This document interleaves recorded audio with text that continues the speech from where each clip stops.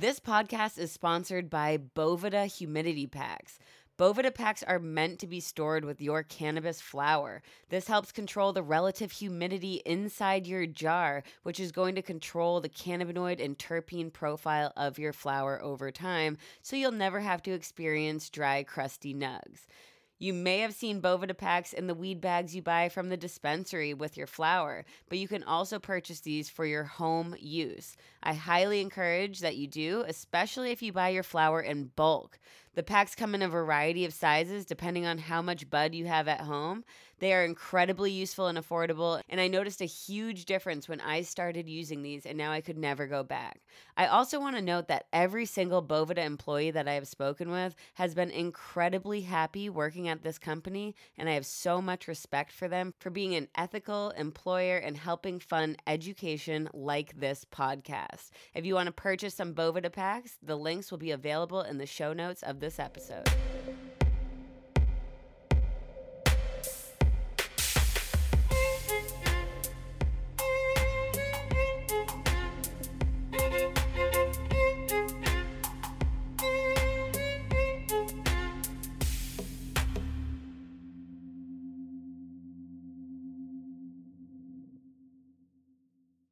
All right, welcome to the Bioactive Podcast. I'm your host, Dr. Riley Kirk. This is episode 8, all about cannabis, pregnancy, and breastfeeding.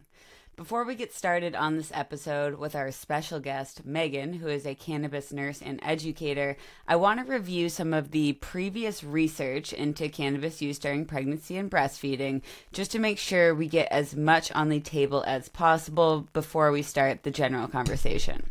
Cannabis is becoming increasingly popular as a self-medication during pregnancy and breastfeeding as more states begin to legalize recreational cannabis and it becomes more accessible.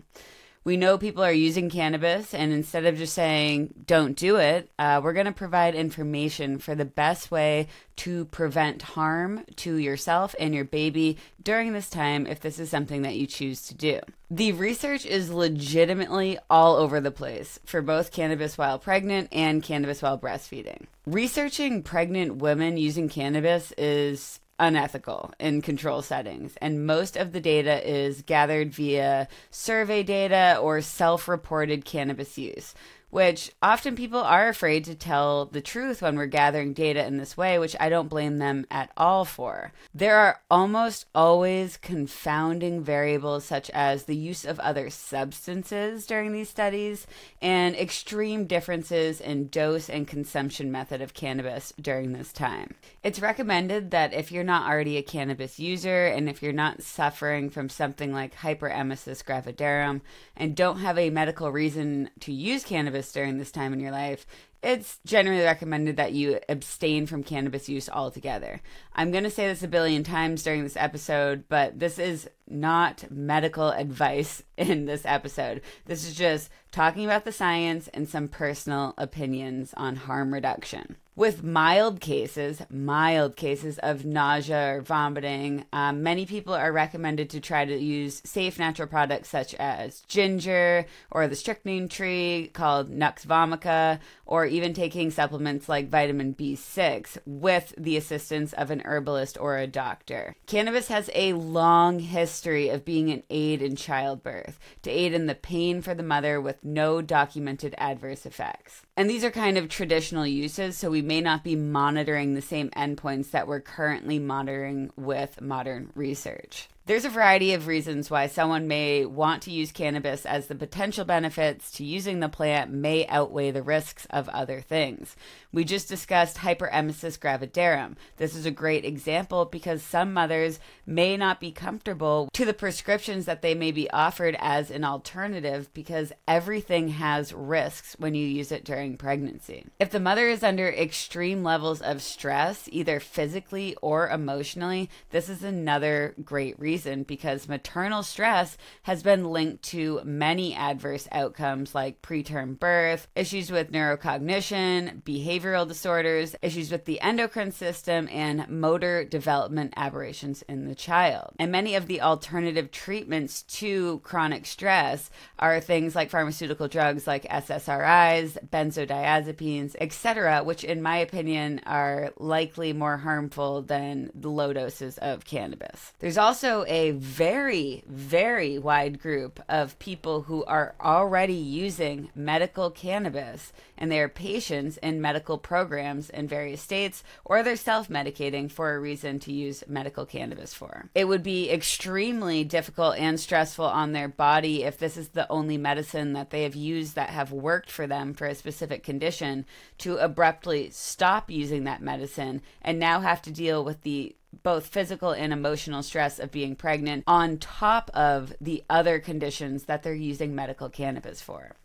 Also, many people are addicted or using things like opioids or other pharmaceutical drugs that, as they try to wean off of these substances during their pregnancy, they may turn to using some medical cannabis to help with the withdrawal symptoms.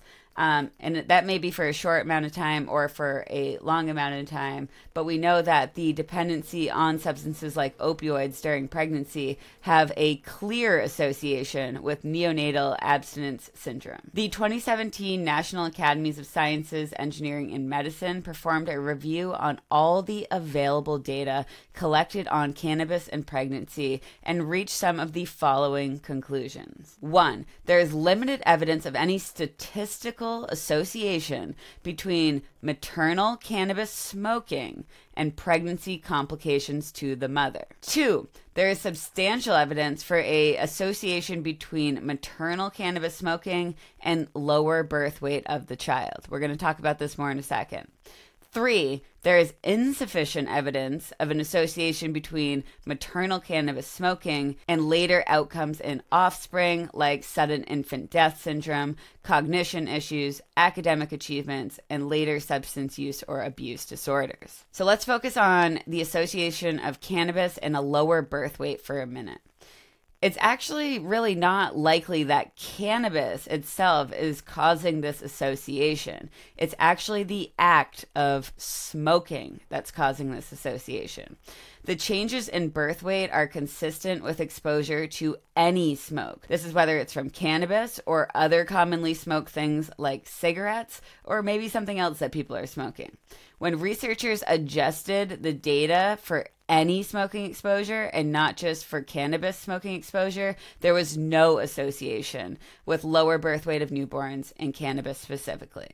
Smoking is not recommended as a consumption method while pregnant. We will talk about some other methods of consumption that may offer less harm later in this episode. As for the health of the newborn, there has been an association with a higher rate of neonatal intensive care unit admissions for mothers who are using cannabis. But all evidence for this suggests that this is a product of mandatory admission to the NICU when mothers fail a toxicology screening test. This is really, really messed up and needs to be changed immediately, as it prevents the bond of a new mother, a newborn, and breastfeeding. And we should not be treating new mothers this way in hospital settings or anywhere. There's still limited data on exactly how much of the THC that the mother is ingesting can actually cross the placenta. Although we know it is able to readily enter the placenta, but we're not really sure as far as compared to maternal exposure. What we do know is that the endocannabinoid system is critical for development of a healthy baby and a healthy brain. And what we want to do is we want to limit the exposure of THC. Although we don't have human data for this, animal models suggest that exposure of a fetus to moderate levels of THC are consistent with potentially developing symptoms similar to anxiety. As far as other neurological conditions such as autism, ADHD, and other brain states, we don't have enough data on these to date to make any conclusions. If you think there's limited data on THC use during pregnancy, there's even more limited data on CBD use during pregnancy, especially in human subjects. One study evaluating animal models found moderate to high levels of CBD resulted in lower levels of norepinephrine, dopamine, and serotonin, specifically in the male offspring. But the same effect was not seen with THC exposure. The most common reason that pregnant women are using cannabis seems to be for hyperemesis gravidarum, or HG, PTSD, and chronic pain, which all of these conditions are difficult to treat or may be treatment resistant, but do respond very well to cannabis. This is likely due to its effect on the endocannabinoid system, and as this system being a main player in the pathology of these conditions. In one study with women with HG who used cannabis to treat nausea, 37 out of 40 participants considered cannabis to be extremely effective or effective at controlling their symptoms of HG. All right, let's also touch on the research with cannabis and breast milk. Breast milk is a beautiful concoction of hundreds of unique substances that can sustain life. Included in this mixture are endocannabinoids, the ones that our own body makes. These endocannabinoids can help the newborn develop the latch response to the mother and assist in breastfeeding. It is important to be cognizant that cannabinoids produced by the plant, like THC, are fat soluble, and they will make their way into breast milk if you are using cannabis regularly. So let's talk about how much of, say, THC can actually enter breast milk. And for this, we actually do have some data on it.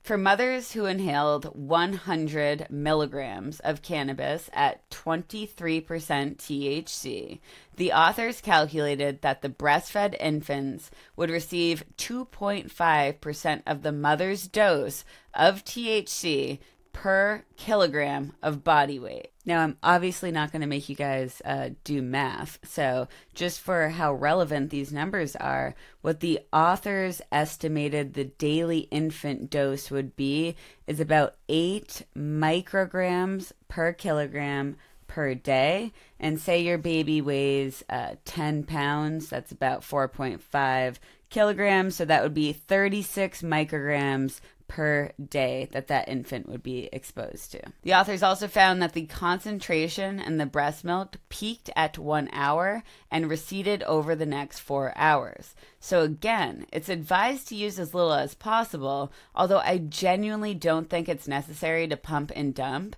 Instead, I think it would make sense to try to use cannabis after breastfeeding, or to dilute breast milk with potentially low levels of THC with some other breast milk that may have none in it to reduce those levels further. One study found that THC levels in breast milk was average about 10 nanograms per milliliter after 6 days, with the mom stopping using cannabis. And to compare, the level of our body's own endocannabinoids in breast milk is about 200 nanograms per milliliter. So 10 nanograms per mil is extremely low. It is still incredibly variable what the legal landscape is like for using cannabis while pregnant or breastfeeding in states with recreational cannabis and states without recreational cannabis. I would really love to hear about your personal experience with this, and if you're willing and you're comfortable sharing in any way, please message me on the Bioactive Podcast Instagram. And if you work in a hospital, specifically a labor and delivery section of the hospital, I definitely want to hear from you. Be careful who you talk about this with.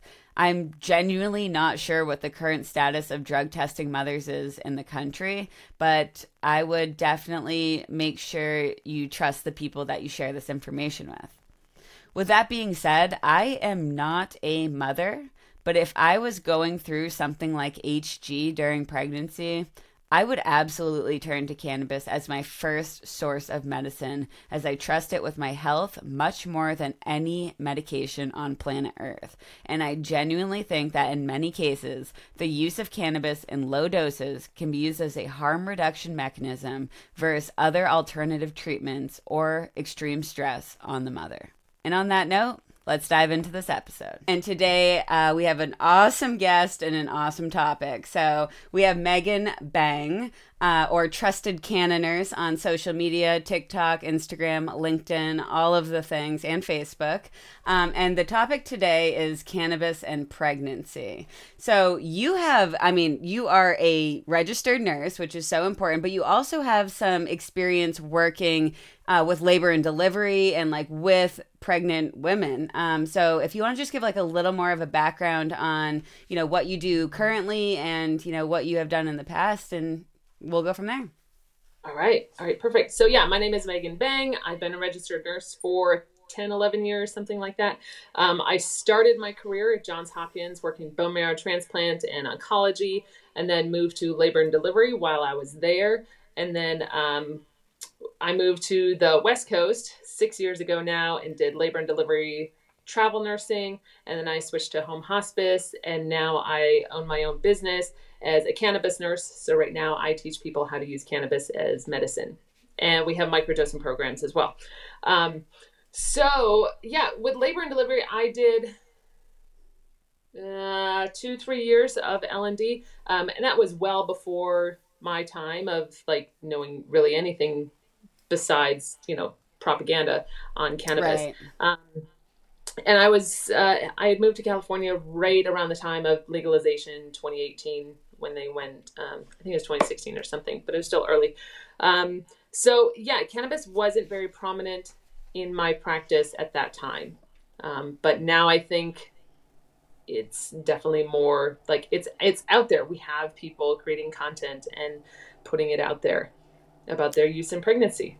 Yeah, I mean, even back when you were an L&D nurse, was this something that came up a lot, even before there was legal infrastructure and, it was more open conversations about it?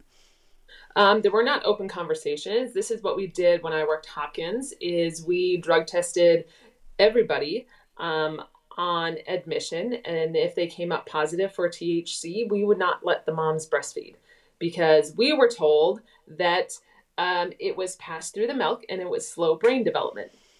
And looking back, I want to like scratch my eyeballs out because like that was such a detrimental practice.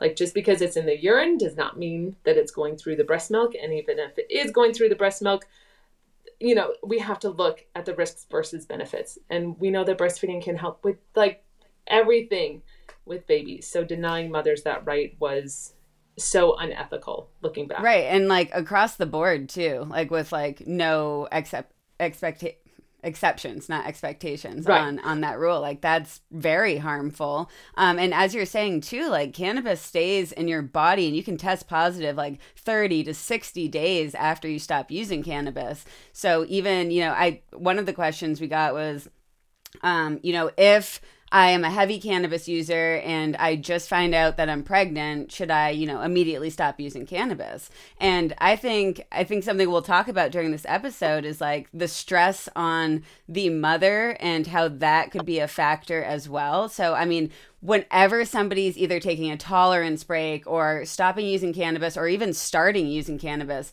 I always recommend people taper on, taper off. So like if you are a heavy cannabis user and you find out you're pregnant, maybe over the next week or two, slowly start decreasing the amount of cannabis you're using so it's less stressful on you as the mother, so that can be safer for the child as well.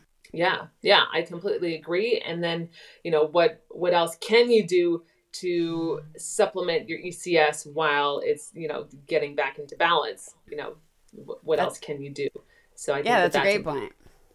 Yeah. So things like, I mean, we talk about like meditation a lot, or just general exercise, or other things that just kind of bring you joy. But I think a normal, nice kind of place to start here maybe is breastfeeding, because that's kind of you just brought that up. And well, first of all, our body produces our endogenous cannabinoid molecules, right? Our endocannabinoids, whatever you want to call them. Our body produces them, and they are vital for a lot of things, including the latch response of new babies to their mother. That's part of what helps them latch on to the nipple and start feeding. So they are very, very important.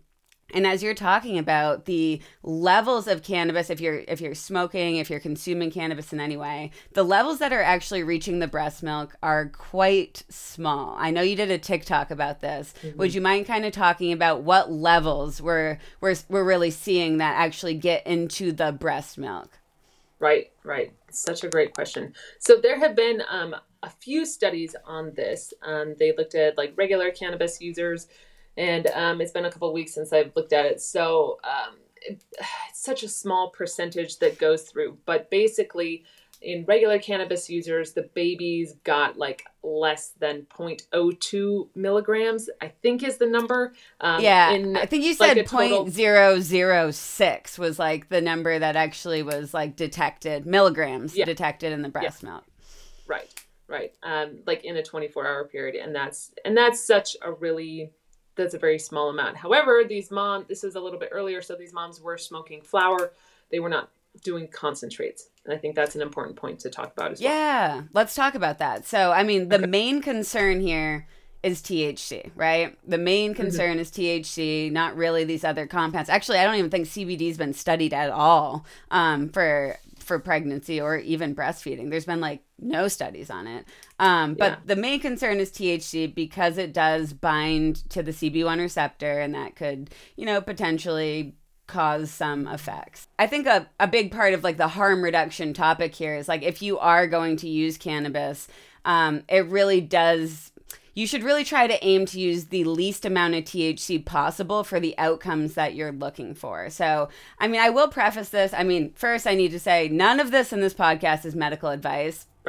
Just to save us both here. Nothing is medical advice, but essentially if you are using cannabis, if you have terrible nausea, you're vomiting all the time, you're really sick, you have some sort of other condition, whether it's chronic pain or fibromyalgia, something that you only find relief from cannabis from, you should really try to use the smallest amount of THC possible to get the endpoints that you're looking for, and really like titrating lower and lower to get those effects.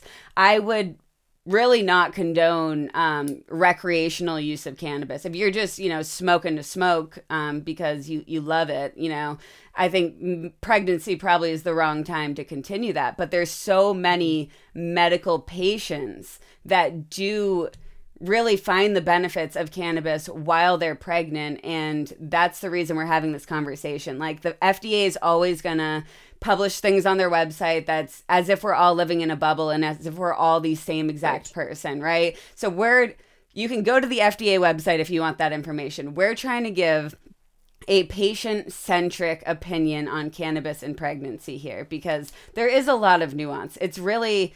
the human experience is so much more than just living in a bubble and either using THC or not using THC. And I think that's so important to remember that we just talked about stress. Stress alone can be so terrible for pregnancy, and it has, eliminated a lot of pregnancies, unfortunately. And if we can reduce the levels of stress, that is a benefit to using cannabis as well. Yeah, exactly. I completely agree. And if we're looking at pregnancy, I completely agree that like recreational use, if we're using just to be using just like alcohol, maybe it's not the best idea. But for moms who are going through HG or hyperemesis gravidarum, this is considered like a maternal health crisis that it's not addressed, and providers are not well educated on it. And so moms are being admitted to the hospital on a weekly basis with dehydration. They're like, some of their babies are like being stillborn. Moms should not be losing weight in like the second and third trimesters. And moms with HG like are losing weight throughout their entire pregnancy. And that puts extra stress on the fetus. And, people are being admitted like with low fluid levels. And then, if it's a low fluid level, your water breaks, like oftentimes that's an emergency C-section. Yeah, that's so important bringing up HG because that is probably the number one reason why people do use cannabis during pregnancy. And HG is it's just constant like vomiting. Like you can't get away from being sick when you are experiencing pregnancy, and it can be extremely debilitating. Somebody just commented on the TikTok I posted asking for questions to talk about during this interview, and she said I lost 40 pounds when I was pregnant, and like that is not healthy, especially when those fat reserves are so important, and like your fat signaling is so important during pregnancy. That can absolutely have adverse effects on a developing fetus. So again, it's really thinking about the patient-centric view of this, and as a harm reduction standpoint, what's more harmful, losing 50 pounds and vomiting 24/7, or like microdosing THC and not having those effects? Right. And not having to go to the hospital every week. It's just, yeah, it's wild that it's so stigmatized that, even ACOG, I just looked at American College of Obstetrics and Gynecology, their guidelines yesterday, and they are so ancient. They do not say cannabis once. They use marijuana, and they say that there are adverse effects, but they say there may be a decrease in birth weight. There may be, like, it could be linked to stillbirth, but that's like nowhere in the evidence that I could find that cannabis use is associated with stillbirth. And I think we should talk about that. Let's talk about like the existing evidence that we have on cannabis and pregnancy. And first of all, it's shit. Like, and it's all over the place. It's all over the place. It is definitely all over the place. Yeah. And the long-term studies that we have, they can't, like, a lot of these moms were polysubstance users. So they're using like cigarettes and alcohol. So they can't pick out that cannabis was the only thing linked to this outcome, right? But we have that evidence for HG. We have that evidence for Tylenol. We have that evidence for maternal stress in pregnancy. But we do not have like that conclusive evidence for cannabis during pregnancy. Right. And I just want, like, if the evidence was that clear, we would know it. Like, just saying. Like, because, we would know. Like, look at alcohol and look at fetal alcohol syndrome, right? Like, we know that alcohol contributes to adverse effects during pregnancy, but still, physicians would recommend mothers have, 1 glass of wine to reduce stress during pregnancy for a really, really long time, even though we knew about fetal alcohol syndrome and the adverse effects from that. So there's obviously something with cannabis and its current legal status, and how all the issues with propaganda and the thoughts of cannabis and the legal status that contribute to the feelings about cannabis during pregnancy. Because we see this completely contradicting story with alcohol, and alcohol is just part of our culture, so it's just kind of encouraged no matter what, and that's a huge problem. And I do want to keep talking about the published research. So I mean, one of the things you'll hear talked about all the time is a lowered birth weight, and it's really not substantially lower. And as you're saying, like, there has been, to my knowledge, no completely controlled studies on cannabis and pregnancy. So, well, we'll talk about the issues with research too. There's too much to talk about. But anyway, and then potential neurological development too. And this really is not controlled at all. But it is important to note that, yeah, your endocannabinoid system, your ECS, it is involved in every other process in your body, all of the different neurological functions in the developing fetus, right? So we really don't want to expose cannabis to a developing fetus the least amount possible, because it can affect neurological development at high doses, or at least that's what the evidence suggests from a lot of like mouse studies, rat studies, and a few human studies that, again, really aren't controlled. But as you're saying, there's also this this kind of large boat of research on premature birth, placental abruption, small infant size, stillbirth, and newborns needing intensive care that people cite all the time. But I do not think we have substantial evidence here, like, at all. And I think, a lot of that data is taken from mouse studies in the 1980s. And I think we really need to reevaluate this data and try to look at it from a more unbiased standpoint. And I will also note that all these studies, like, we really don't know because nobody's honest about their cannabis use during pregnancy because everybody's worried that the government's going to take their child away, which is completely rational. And I would also be scared of that. But let's talk about the research first, and then we'll talk about the other issues with studying this kind of stuff. Right. So there have been like a few large cohort studies like from like the 70s and 80s where they have followed the children long term. I would say like in order to study, you have to study it at like an epidemiological level so that you can actually pinpoint who used cannabis and then draw conclusions based on cannabis only. However, these studies were, I don't remember the numbers, maybe hundreds, maybe like in the low thousands, if that. I don't think when you're looking at a decade or two over time, I don't think that that's big enough to draw the conclusions based on cannabis use alone, especially when the moms had admitted to other substances. There was that Jamaica study where they concluded, I think, that there was no difference in childhood outcomes. And that was a pretty significant and profound study. And that may be like the best research that we have, the most comprehensive research that we have right now. I was just going to mention that too, that the fact that we have studies that also say that there are no substantial differences with mothers who use cannabis and those who didn't. So when we say the research is literally all over the place, it is all over the place. And all of them do have limitations and are often funded by institutions that are definitely looking at it, looking for negative effects, right? And I'm not saying that there are no negative effects of using cannabis during pregnancy, right? I'm definitely not saying that.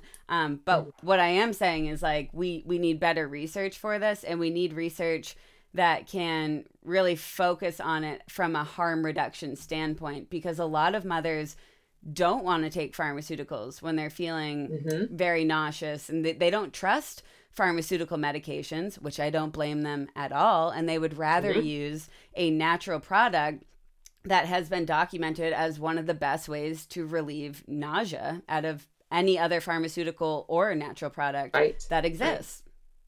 Yeah. Yeah, I think a lot of moms are prescribed, Zofran is one. Zofran has documented and published evidence on, I haven't looked at it, but I know that it exists on childhood outcomes or neonatal outcomes on pregnancy with moms who use Zofran. And there are other medications too, I think they probably give Phenergan.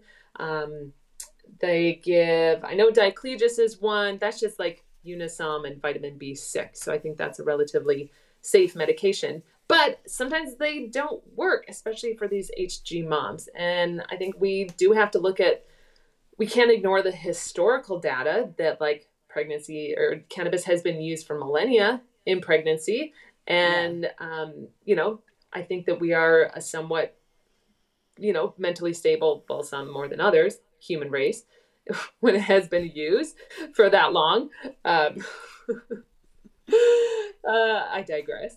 But yeah, there are other pharmaceuticals, they either don't work or moms don't want to use them, so they would prefer something more natural. So then let's help them use it correctly. Let's direct them towards something like a dry herb vaporizer instead of smoking, or if they need flower, if they're gonna smoke a joint and not a dab. Yeah, so, let's talk about consumption methods. I think that's really important. And so I think I saw something that you kind of put out that said something about how you would think dry herb vaping might be the best method. And I would agree with that for a few different reasons. One, if you are dealing with something like HG, you need something to act really fast, which is something like smoking or vaping. And you also you can't take an edible. You can't ingest something when you're feeling that nauseous. I get migraines where I get really, really, really sick. And even I have vomited up Zofran. I've puked everything up. You can't take a lot of medications that you have to swallow or even that dissolve in your mouth. They're gonna make you more sick. So that's something really important to remember. And you need those rapid effects. It's going to rapidly be absorbed in your lungs and go to your brain, which is dry herb vaping and smoking. So in general, smoking is not thought of as healthy because you have the other compounds that are produced during smoking.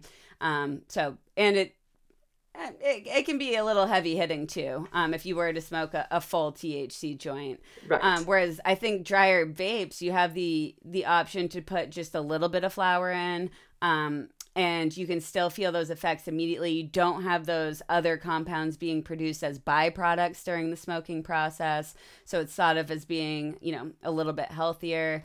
And I agree with that, but I mean, even looking from the perspective, if you were able to swallow an edible and you were able to, hold that down, if you didn't have HD, maybe you had something else. Just the way we metabolize edibles, how it goes from THC to 11-hydroxy-THC, which is thought to be a little bit more potent than regular THC. And then it converts to a different molecule called carboxy-THC. Not a sexy name, whatever. But that 11-hydroxy is circulating in the system for quite a long time, like hours. It's circulating in your system. And if it's circulating in your blood, that means it's going to reach the placenta and could have, access to the developing fetus. Whereas smoking or vaping, yeah, that THC hits your brain like immediately, but then you actually have the inactive metabolite, the norcarboxy metabolite, that lasts a lot longer in your body, not the 11-hydroxy-THC. So you have less psychoactive metabolites circulating in your body for a shorter amount of time. And I think that's important when thinking of the amount of time that you're exposing your body to THC. And again, thinking of a harm reduction standpoint, like really, really low levels. If you can smoke or vape the absolute smallest amount with the least amount of THC, I think that would probably be the best method going forward. But I mean, what I know you kind of agree with this, but is it for the same reasons? Or I completely agree. And this is like outside of pregnancy too, that like dry herb vaping is like the easiest on your lungs. You get the terpenes. It's like one of the only inhalation methods where you get the benefit of the terpenes. And you're smoking like a lower concentrate. And I think that, when you're taking an edible, it converts to 11-hydroxy. And I've heard both of these. So I'm wondering what your take is. Is it that 11-hydroxy more easily crosses the blood-brain barrier, or it has a stronger affinity as CB1? I've heard both, and the research, like, it was done like one time, like 30 years ago, and never revisited. So I don't know, how true that is. But either way, it is. We know it's more potent. More potent, yeah, in one way or another. Right. Yeah, and I think that when I think of pregnancy and, fetal exposure to THC, I think of like children and their exposure and adolescents and their exposure. So we know that there can potentially be adverse outcomes when children and adolescents are exposed at high doses for long periods of time. So you can't tell me that a fetus being exposed for high amounts for a long time may not have adverse outcomes. And that's why I don't recommend dabs or concentrates, because like, how would that, especially in a developing fetus, we need to, if it's the same in like adolescents and children, it's got to be somewhat similar in a developing fetus, that there could be changes in the brain that we would see. I mean, I agree. And like, if you are someone who only reacts well to dabs and like that's all you've ever done ever, like literally microdosing dabs, maybe, I don't know. Like, but dabs or concentrates, as the name implies, are concentrated products. So usually the THC percentage is like 80-90% compared to flower, which is like 15 to 30%. So you have significantly less THC in flower. So I do find it to be safer, especially in these very volatile times of your life where you need to be super careful. Another area that has no research on, so let me put that out into the world. This has no research on it. This is just me talking.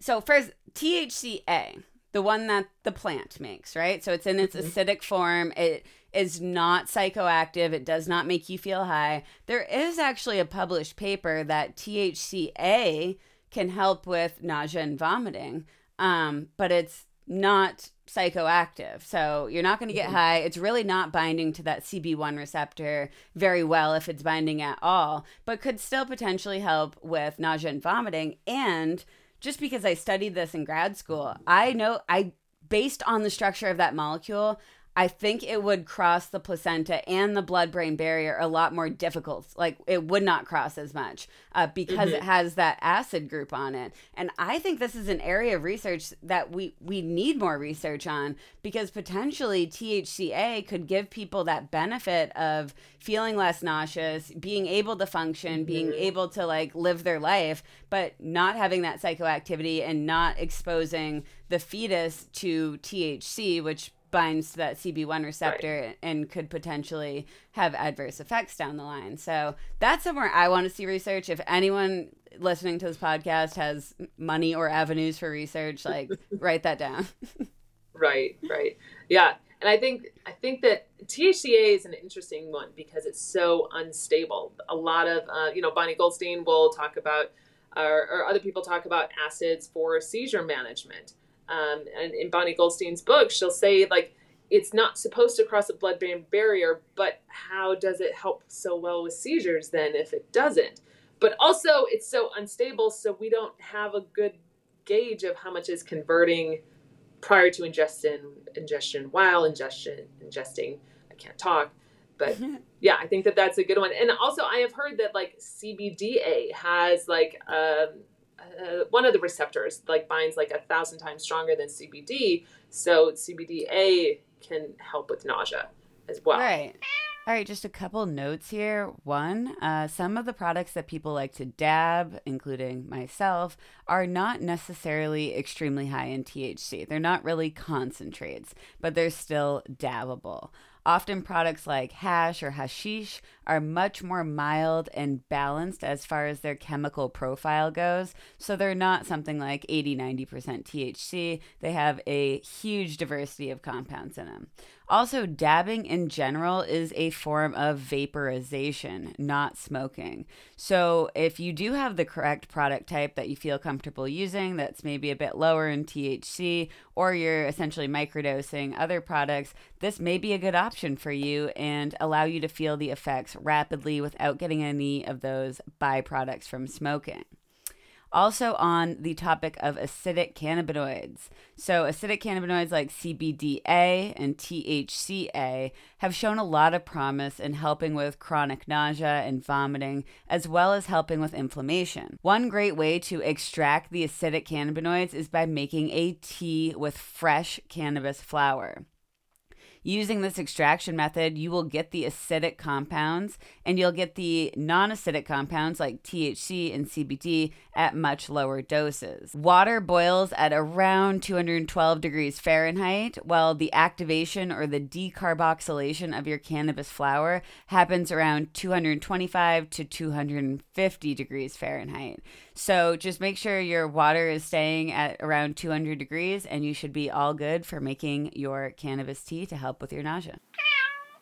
Yeah, so I think, again, like we need more research on what can help with nausea and vomiting if we really do want, pregnant people to use less THC products. We need to at least give some education, some research into like, what are the alternatives? Is there anything else that works? Does CBG work for some people? I'm not sure because most people are just using the products that they used prior to pregnancy because they know that that helps with their nausea and vomiting ahead of time. So, I mean, this is such a difficult spot to do research in. I mean, also, you can't do a controlled study where you say, hey, group 1 of pregnant women, you're all going to dose yourselves with THC, and group 2, you're not going to take any, and then we're going to see how it goes. Like, we cannot do that research. It's not ethical. So that is a huge limitation to research, the fact that we're really counting on people to be honest, but then when they are honest, we threaten to take their child. It's really messed up, and it's just perpetuating the issue of people lying to their physician, lying to their partner, lying to society, because it's the only safe way to get through pregnancy in that situation. Right. Yeah. And I think that I think that's a really hot topic as well, because it's not only state dependent, hospital dependent, like sometimes it just boils down to the nurse that you have or the social worker that happens to be working that day.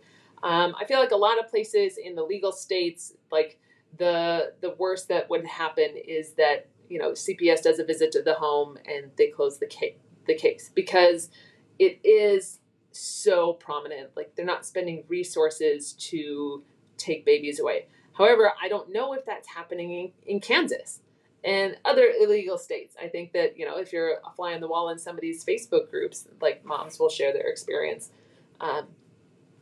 of that happening. I know that, I think it was in Kansas last year, a mom was put in prison while pregnant because she had used cannabis. And I'm just sitting here like, what? Like, we know the detrimental outcomes of maternal stress in pregnancy, and we are choosing to put a mom behind bars? Like, that is not harm reduction. Imprisoning moms because they're using cannabis is how you cause more harm. I was going to ask, about Child Protective Services. Like, I've heard everything across the board, whether they test everyone who walks in, whether they test some people, whether they randomly test.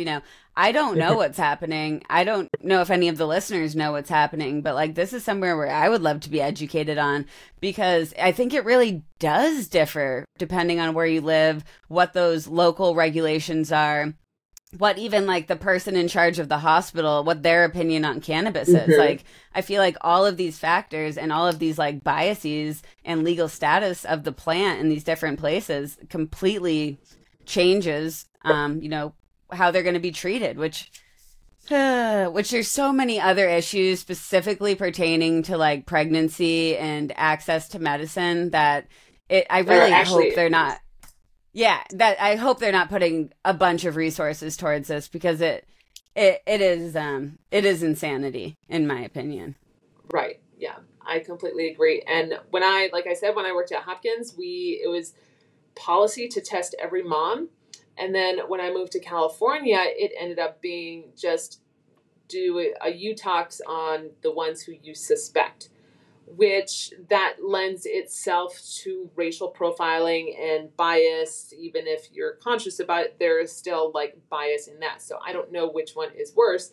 And I think that, ideally I would like to see like either we stop testing, or if it comes up positive, then we have a harm reduction talk with moms. We don't call CPS. We don't take away their babies. Like, we do everything that we would with a normal mom, but we say, okay, if you're going to continue to use, then let's do it in a way that could reduce harm.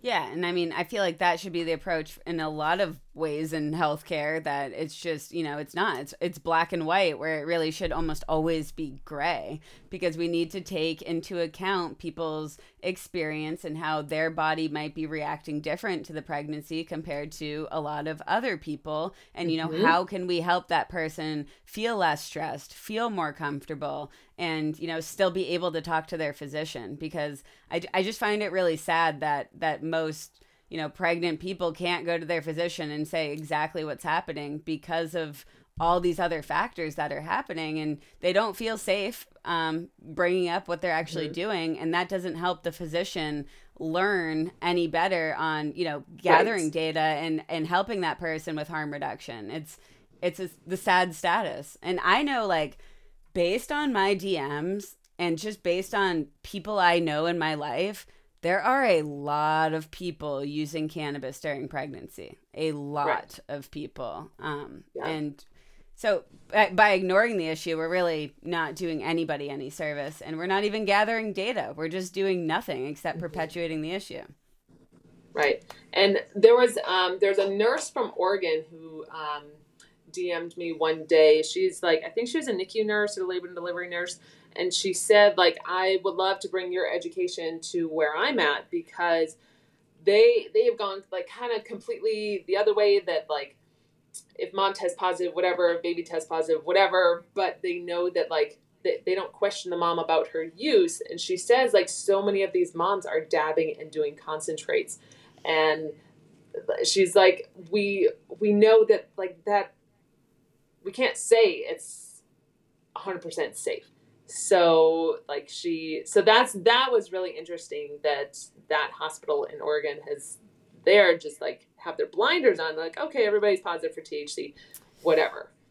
Yeah, that's Which is the also other interesting. side. The other side of the issue, right? And again, like I can't emphasize this enough. Like I do not think recreational cannabis use is a good idea when you are pregnant or even breastfeeding. Like taking high THC dabs if you're only doing it, because you want to. Like that's not a good idea. Like if you do have a specific condition that you're using it for and nothing else helps and it's causing adverse effects to you and the baby otherwise, that's where we start these conversations. But I think sometimes people do think that cannabis is always safe and it's just a plant and, it's not a pharmaceutical drug. So we shouldn't worry about it.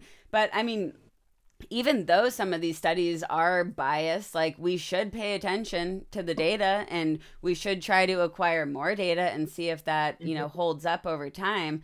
A lot of people were asking me like, oh, what's the dose? Like what dose do you use? And yeah, that's a that's a really, really tough one. Because again, it's the minimum therapeutic dose. Like, and that might be a little different for different people. Exactly. But and I used the term microdosing before because if you can use a dose small enough where it's helping with your nausea and vomiting, but you don't feel like high, like blitzed high, Right. like Right. that would be the right dose, in my opinion, because you're taking the minimum therapeutic dose, and that's going to have the minimum adverse effects in your body to you and that developing fetus, because you're exposing it to less and less THC. So I think that's so important to really lock in that, whether it's an edible, like if you can take like, a quarter of an edible, whether it's like, 1 or 2 milligrams, or if you're not sensitive to edibles, maybe that's 5 or 10 milligrams, whatever, but take the absolute minimum amount if you are going to use cannabis during pregnancy for medicinal purposes. Yeah. Yeah. I 100% agree with that. When I was at a conference last year, there was a physician who spoke about that she had recommended suppositories for her patients with I don't know if it was HG or just nausea, but I thought that that was interesting that you are putting those cannabinoids right next to the baby. That's a good But point. Like physically yeah, right next to the baby.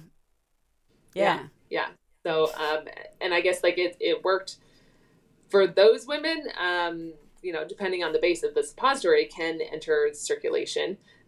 It was really funny at a Cannabis Nurses Network conference last year. The brand Hello Again, their suppository brand, they were there and they were handing out free samples. So a lot of the girls like were using them, and by the end of the day, so many of them were like in the clouds because they had used the suppository, and there was like 20 milligrams of THC in those.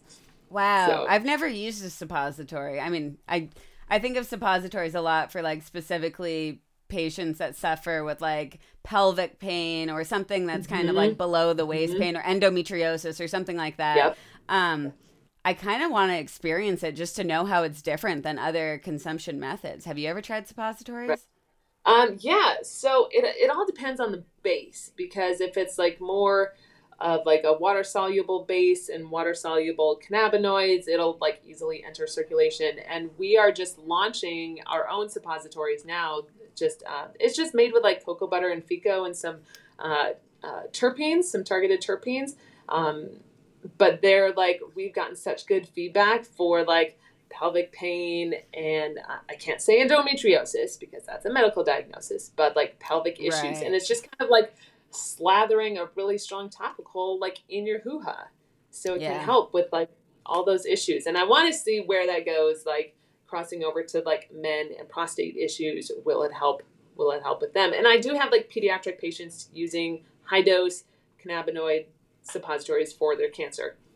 So, Oh, which is interesting. Yeah. yeah, yeah. Do So, the do they can they be used for someone suffering with like IBS or IBD, or is that like not Mm-hmm. recommended because you're putting something in that area and Right. it's already a very active area?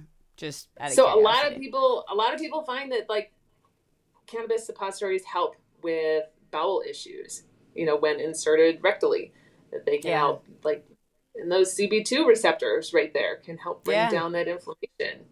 Okay, So a cool. lot of, and I don't know if you're on these, we're digressing away from pregnancy, I but know, on I these know. cancer We'll get pages, back. yeah, on these cancer pages, like some people are just like straight up like doing a syringe of RSO in their bottom, and that's how they're like treating their Wow. cancer. And I don't have an opinion one way or the other, but that's like what's happening because Yeah. these patients aren't getting this information from their doctor. So Yeah. Well, I'm glad you exist for that. I had another question pertaining to dosing during pregnancy yes, about topicals. A lot of people were like, I'm so inflamed. I have, my whole body's like inflamed right now. Can I use topicals, or is that going to get into my bloodstream? That's a question I'm sure you get too. And I mean, I would say, no, it's not going to get into your bloodstream and you should absolutely use it. What would you say about that? I completely agree. Topicals are generally safe. I think there's like one case I heard where somebody had used like a cannabis lube and kept testing positive because of the lube that was used in that area. It was like somebody in the military or something. But aside from that, like people generally aren't testing positive. It's not generally going into the bloodstream when used topically. I think that when have you ever heard of the Pachote method? Oh, the belly button. Yeah, please Yes. describe it. Okay, so the Pachote method is this method where you're putting CBD or cannabis or maybe some oil or something on your belly button. The published evidence is like non-existent. However, like the anecdotes are just like fascinating. I have had, which could be like really interesting in pregnancy, is that if like moms are having stomach issues, cramping issues, if they're either like rubbing it on their stomach or like just letting it sit in their belly button, is that something that could help? I think that it could possibly, and maybe that would be better than inhaling the THC. And we know CBD is absorbed better at the skin anyways than THC, so maybe that could help. But I have had in kids with autism, which is this whole other podcast, but sometimes Yeah. they have taste aversions and don't want to take the CBD. Even kids without autism have taste aversions. And some So I CBD tastes like shit. So, like, fair enough. right, like the raw, like the healthiest, the best way to take it tastes like ass. It tastes terrible. It really does, yeah. Not as bad as mushrooms. Mushrooms, I Oh, cannot. the cheesy ones. It's like, and I don't like most mushrooms anyway. Like, just, I love foraging for them. I love finding them, but I have spontaneously vomited from taking mushrooms, and I gotta like be careful with them. And yeah, the cheesy mushrooms. It's like I have to eat them with like peanut butter or just like choke them down with a chaser or something because they're bad. Right. Yeah, I just looked at a psilocybin cookbook. I was like, we need to have an option for people like me who can just like eat a piece of chocolate and Yeah. not. Ugh. But anyways, so what these moms have done is like at nighttime they'll go and put some of the CBD oil on their kids' belly button, and then they find in the morning that the kids are just like more calm and happier and easier to transition to the next thing. So again, like zero published evidence, but the anecdotes are worth attempting. I agree, and especially in the cannabis industry, like anecdotes are so important. Like that is the way that we communicated cannabis for so long, is just community Yeah. stories. Nothing positive was published about cannabis for a really long time, so we had to rely on community stories. So I'm Mm-hmm. always all about anecdotal evidence, survey data. Like I think all of that is Yes. so important. We cannot ignore it, especially from Right. people who are willing to dose themselves to figure out if something works or not. Right. And I think that in my lit review class, so I'm getting a master's of science in medical cannabis therapeutics right now. And in my lit review class a couple semesters ago, like we looked at, the gold standard is randomized, double-blind, placebo-controlled trial. Yeah. However, when that is fantastic when you're looking at pharmaceuticals and you're looking at a single molecule and a single target and a single dose. However, when it comes to cannabis, I don't think that that's the best evidence because you're giving the same dose to every person on the trial. That does not reflect real world use. And real world use, some people need 20 milligrams, some people need 2, some people need 50 in order to come to that same result of symptom relief. So I think that that's something really to consider. Oh, 100%. Like cannabis is personalized medicine. This is why we almost never across the board recommend the same thing for everyone. And it is a bit of trial and error to find out, what products react well with your body, what dose reacts well with your body, what consumption method do you prefer? It's Mm-hmm. and I think that's kind of the beauty of it is you have to kind of experiment a little bit to figure out what works best for you, but then you are inevitably now in charge of your own health and medicine, and you've contributed to your own healing as part of that journey and figuring out what works best for you. And I think that's a really beautiful thing. I wish for some people who struggled with things that needed immediate relief, we could say, across the board here, this will help for you, but we can make educated Right. guesses and decisions on these things as well, just based on metabolism and dose and weight and height and these kinds of things Mm-hmm. too. Yep. Yep. Exactly. Yeah. And I think that we know routes of administration and we know like onset, the time of onset, and we can make recommendations based on that. And we can say start low and go slow. I had an elderly patient that was hallucinating on 6 milligrams of Yeah. THC. So, that's the last population you want hallucinating because of their fall risk. So, Yeah. Oh, definitely. That's yeah. that's a great point. And I mean, just to kind of bring back to topicals a little bit, Yeah, because yeah. yeah, I mean, I studied topicals for a long time. It's something I think it's a great introduction to cannabis, and Mm-hmm. especially It's for the something gateway. like it's the gateway, and even something like cannabis and pregnancy, where it's like you might be very afraid of THC, which I think is a good way to be if you're playing on the safe side. But if you do have inflammation or you do have some sort of rash or something, like topicals are not going to reach your bloodstream. You have these cannabinoid Mm-hmm. receptors right on your skin. That topical can directly act on those receptors and help with so many things. Yes. Transdermals, on the other hand, the literal purpose of them is to get into your bloodstream. So just make sure when you're buying a product, a topical is like a cream or a salve or something like that, Mm-hmm. whereas a transdermal is like a patch. And if something's in a Right. patch form, that is something that you should be aware can get into your bloodstream and then can reach developing fetus, although it is still pretty low levels of THC in that case. Right. Right. And I think that, yeah, I think the general rule could be like, if you are feeling high, the baby is getting THC as well. Yes, that is probably a really good generalization there. Um, Yeah. I have, I mean, do you have any questions from your audience before I just keep Yeah. ripping them? So, I want to give a shout out to my friend Tori Moline, who is a very strong um, HG advocate on all the social medias. So shout out to Tori. And she said, let's talk about like CHS versus HG in pregnancy and how we tell the difference and how we can educate moms on the difference itself and talking to their providers about it. Wow, that's a great topic. I have legitimately never even thought about mothers experiencing CHS while they're pregnant. CHS stands for cannabinoid hyperemesis syndrome. I think both of us have quite a few videos on this, and that's topic for different episodes. But I'd love to hear your opinion on this first because you're more of the medical field, Mm-hmm. and I think it's super important. Yeah. I think that CHS, I mean, I don't have any anecdotal stories firsthand. I know secondhand I've heard of it happening. I would say that like you have to look at the diagnostic criteria that like smoking cannabis makes the vomiting worse and it's relieved by hot bathing.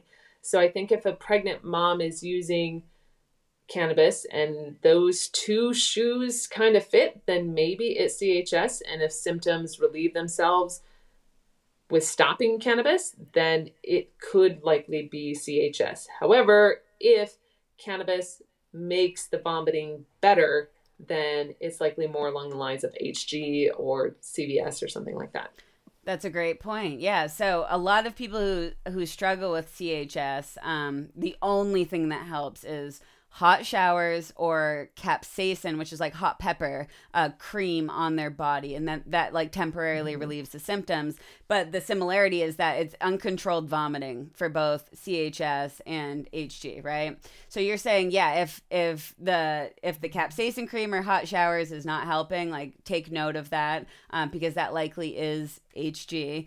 And obviously, like if these symptoms really started just when you were pregnant, it can be difficult because a lot of people stop smoking when they're pregnant. So there can be a lot of overlap, but I think like the hot showers thing, and then, yeah, does cannabis help or hurt the symptoms of nausea and vomiting? These are super important things because, but I mean, HG, I know a lot of physicians are educated in, but CHS is getting either overdiagnosed or underdiagnosed, like all the time. Like physicians are either saying everything's CHS, or they just don't even know what CHS is and they've never heard of it. So as like a cannabis user, it's kind of on us to be educated about CHS and to kind of know what these symptoms are so we can be aware of them, because vomiting uncontrollably is terrible for you no matter what your condition is. It's terrible for you.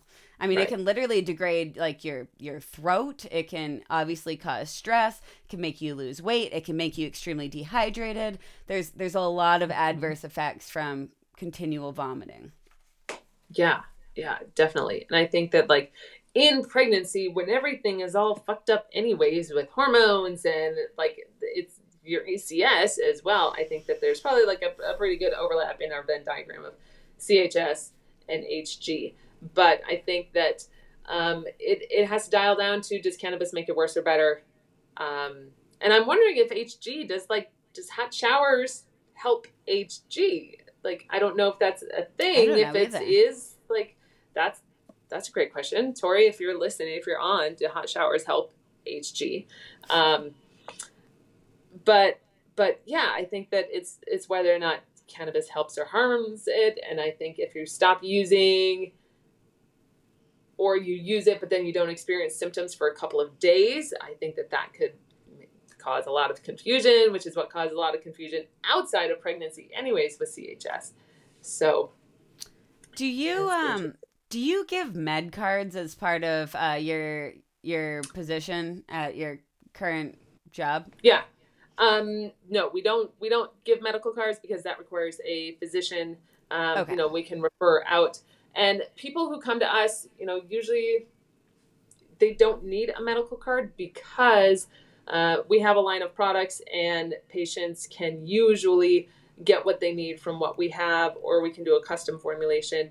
But if patients need like flour, we can direct them to the closest source. Yeah, I was wondering because like has there been a pregnant mother who got a medical card before? I know there was a court case that somebody put into the comment section that this woman actually won the court case in Arizona because she had been, flagged for like neglect and abuse of her child for using cannabis products, and she was able to demonstrate that it was not neglect and abuse, and she won that court case. But I'm wondering, if you got a card right before you got pregnant, can you still go into a dispensary like while you're showing and get cannabis products? I'm not sure about that. I mean, I think like legally you could, because the bud tenders aren't going to say, you're pregnant, I'm not selling to you, right? Like that's straight up discrimination. But as far as, it's just finding a doctor who will say that. But so many of these doctors that sign the things for the cards, it's like an online, over the phone, quick conversation. It's not your physician. It's just like a random person. Most of the time, it's not people's Yeah, and especially it's not the OB. Even though, wouldn't that be awesome? Like if like patients came in with HG and then their OB was like, "Okay, I got you. Here's your medical card. Here's this brochure. Let's talk about the safest way to use." Like, Yeah. I Yeah. feel like we're probably a decade away from that, Oh, minimum. at least. Yeah. I'm always like super optimistic of where the world's going to be with cannabis. And everyone's like, dude, what strain are you smoking? Because absolutely not. And I'm like, okay, Yeah. I guess I'll let the world humble me.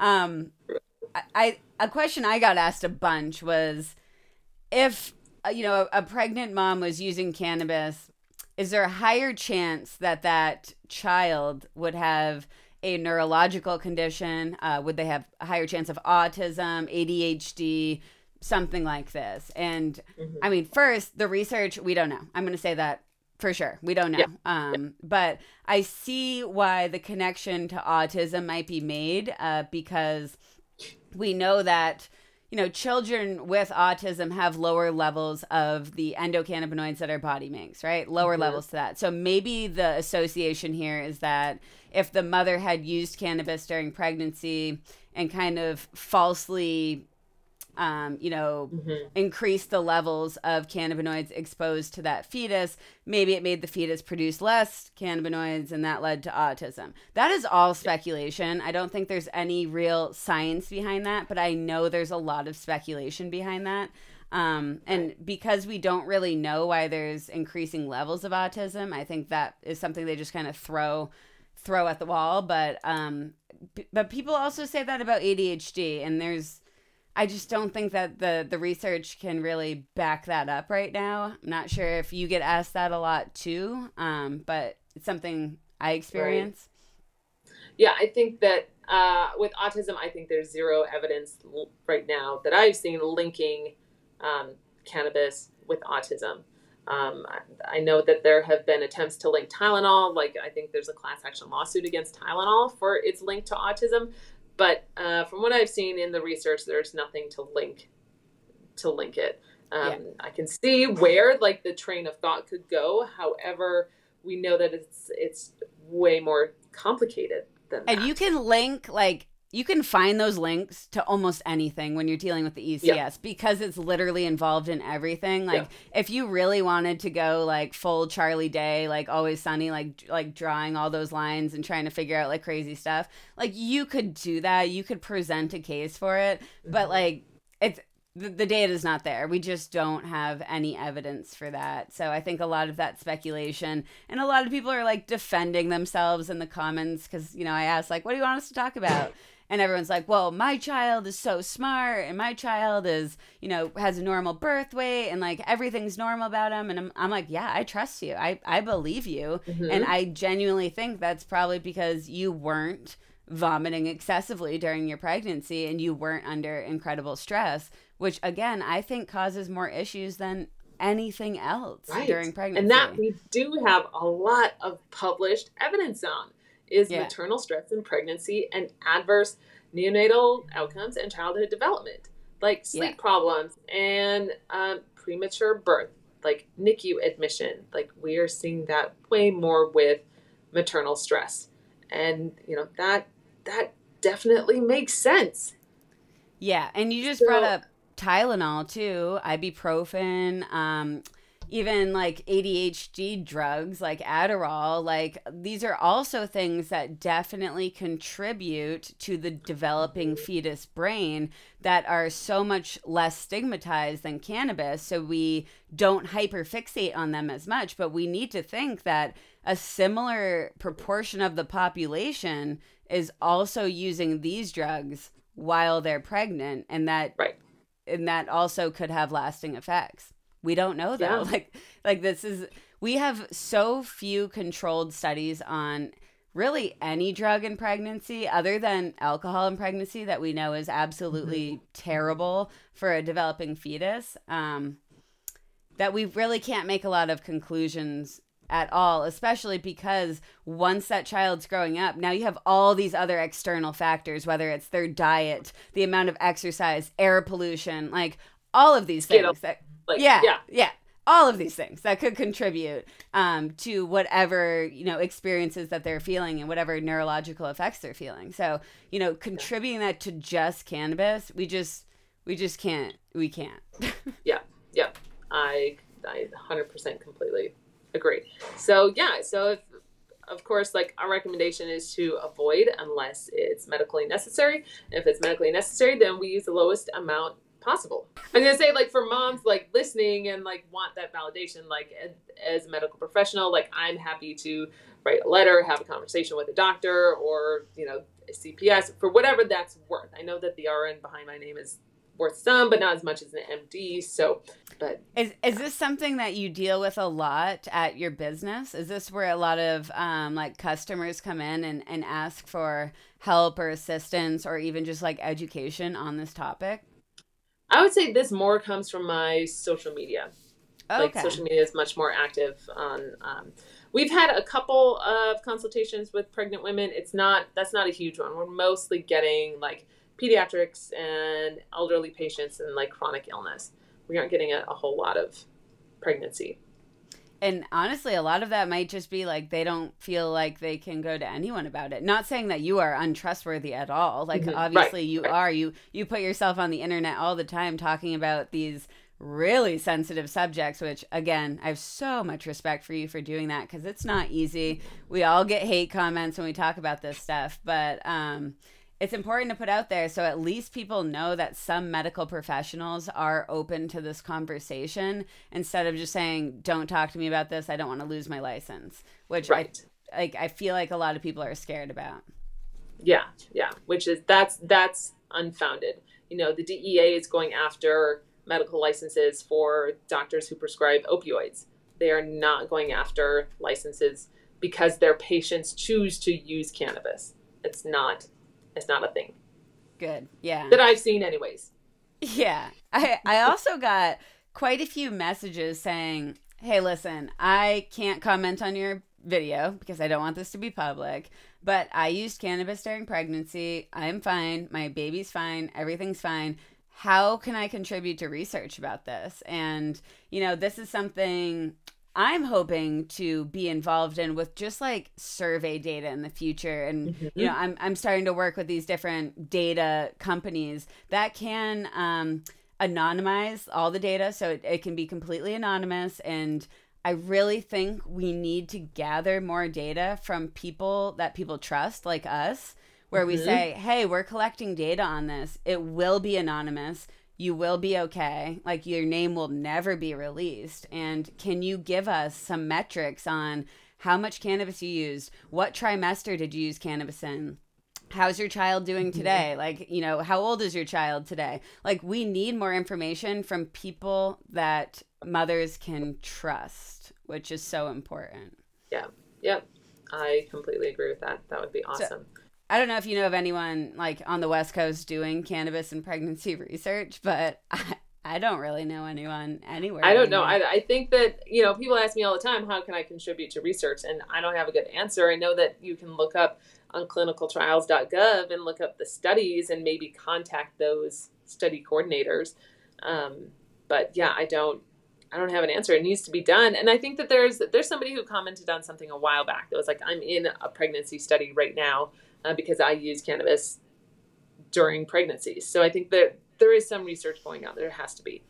There has to be, or you really, really hope so. And just to reiterate, nothing on this podcast is medical advice, but I will link a few different studies that I find important in the show notes of this episode. But I also want you to take your magnifying glass to these studies, and you don't need to read every word and then every study that they cite, but pay attention to things like who funded that research. Was it the National Institute on Drugs of Abuse, or was it a similar type of Mm-hmm. institution? Were the other studies that they're citing from rats or mice, or was it from humans? Was it controlled in any way? Was it published before 2000? Like, these are all really, really important things. And then I also want to say one more thing, and it's about delta 8 THC, HHC, any Yeah. Yeah. other type of synthetic cannabinoid molecule that acts on that CB1 receptor. If you think this is safer than the natural plant, it is not. Definitely not. And there often are byproducts from the synthesis of that molecule that we have no idea what the effects on those byproducts in pregnancy are. So if you are someone who does feel the need to use cannabis during pregnancy and you're doing it in the most, harm reduction way possible at the lowest dose, don't use synthetic products, don't use Delta-8 products, use the natural plant, because we know that there are no, laboratory byproducts of synthesis from the natural plant. And I genuinely believe that the plant is safer than the synthetic products. Yeah. I completely 100% agree with like the synthetics. And if people are in illegal states where they have trouble accessing the plant itself and only have access to this crap, then give us a call and like we will help connect some dots. Great. That is awesome. Yeah. So stay safe out there. Thank you so much for answering all these questions and being part of this conversation. I think it's something that nobody talks about because everyone's afraid to talk about it, but I think it's so, so important to get this information out there. And I'm sure we're going to do a future episode that we'll come back together and we'll talk about whatever other topics you want to talk about, because you're so educated in the medical space and the cannabis space. And it's an important bridge to cross, especially with medical professionals that people trust, like nurses. Yeah. Well, thank you so much for having me on. This is awesome. This is great. I can't wait to come out. I know. I was originally like, I'm going to release this in like 2 weeks, but I think I'm going to release it next week because I have like 800 messages like, where do I find this? And I'm like, it's not out. It's not out yet. We're just recording it today. So yeah, I want to help people. So I want to release this ASAP and I will let you know when I release it. So you can share it with your network too. But, awesome. And if we get more questions when we publish this, we'll just have you back on, continue the conversation. Part 2. Sounds good. All right, let's talk about some takeaways from this episode. Cannabis should only be used during pregnancy when the mother feels it is necessary for their health and well-being and should not be used for recreational purposes. Smoking, whether it's cannabis or cigarettes or blunts or whatever it is, has been shown to have adverse effects for mothers and for the baby. So choose less harmful methods of consumption like flower vaping or teas if you are able to. Aim to use the lowest effective dose of THC to get the desired effects, and avoid building tolerance to THC if possible so you can limit the amount of THC that you put into your body. Continue to assess the legal risks in talking to friends, healthcare professionals, neighbors, ex-husbands, etc. about this topic, because we still are not fully aware of what the legal landscape is. Also, a reminder that this is a brand new podcast, and I wanted to sincerely thank everyone who has listened, shared with a friend, subscribed on YouTube, and left a review on Apple and Spotify. If you have additional questions for me, you can ask them on my Patreon or on the Instagram post that I post for this episode. We'll be back next week, but until then, mad love and keep on supplementing your ECS.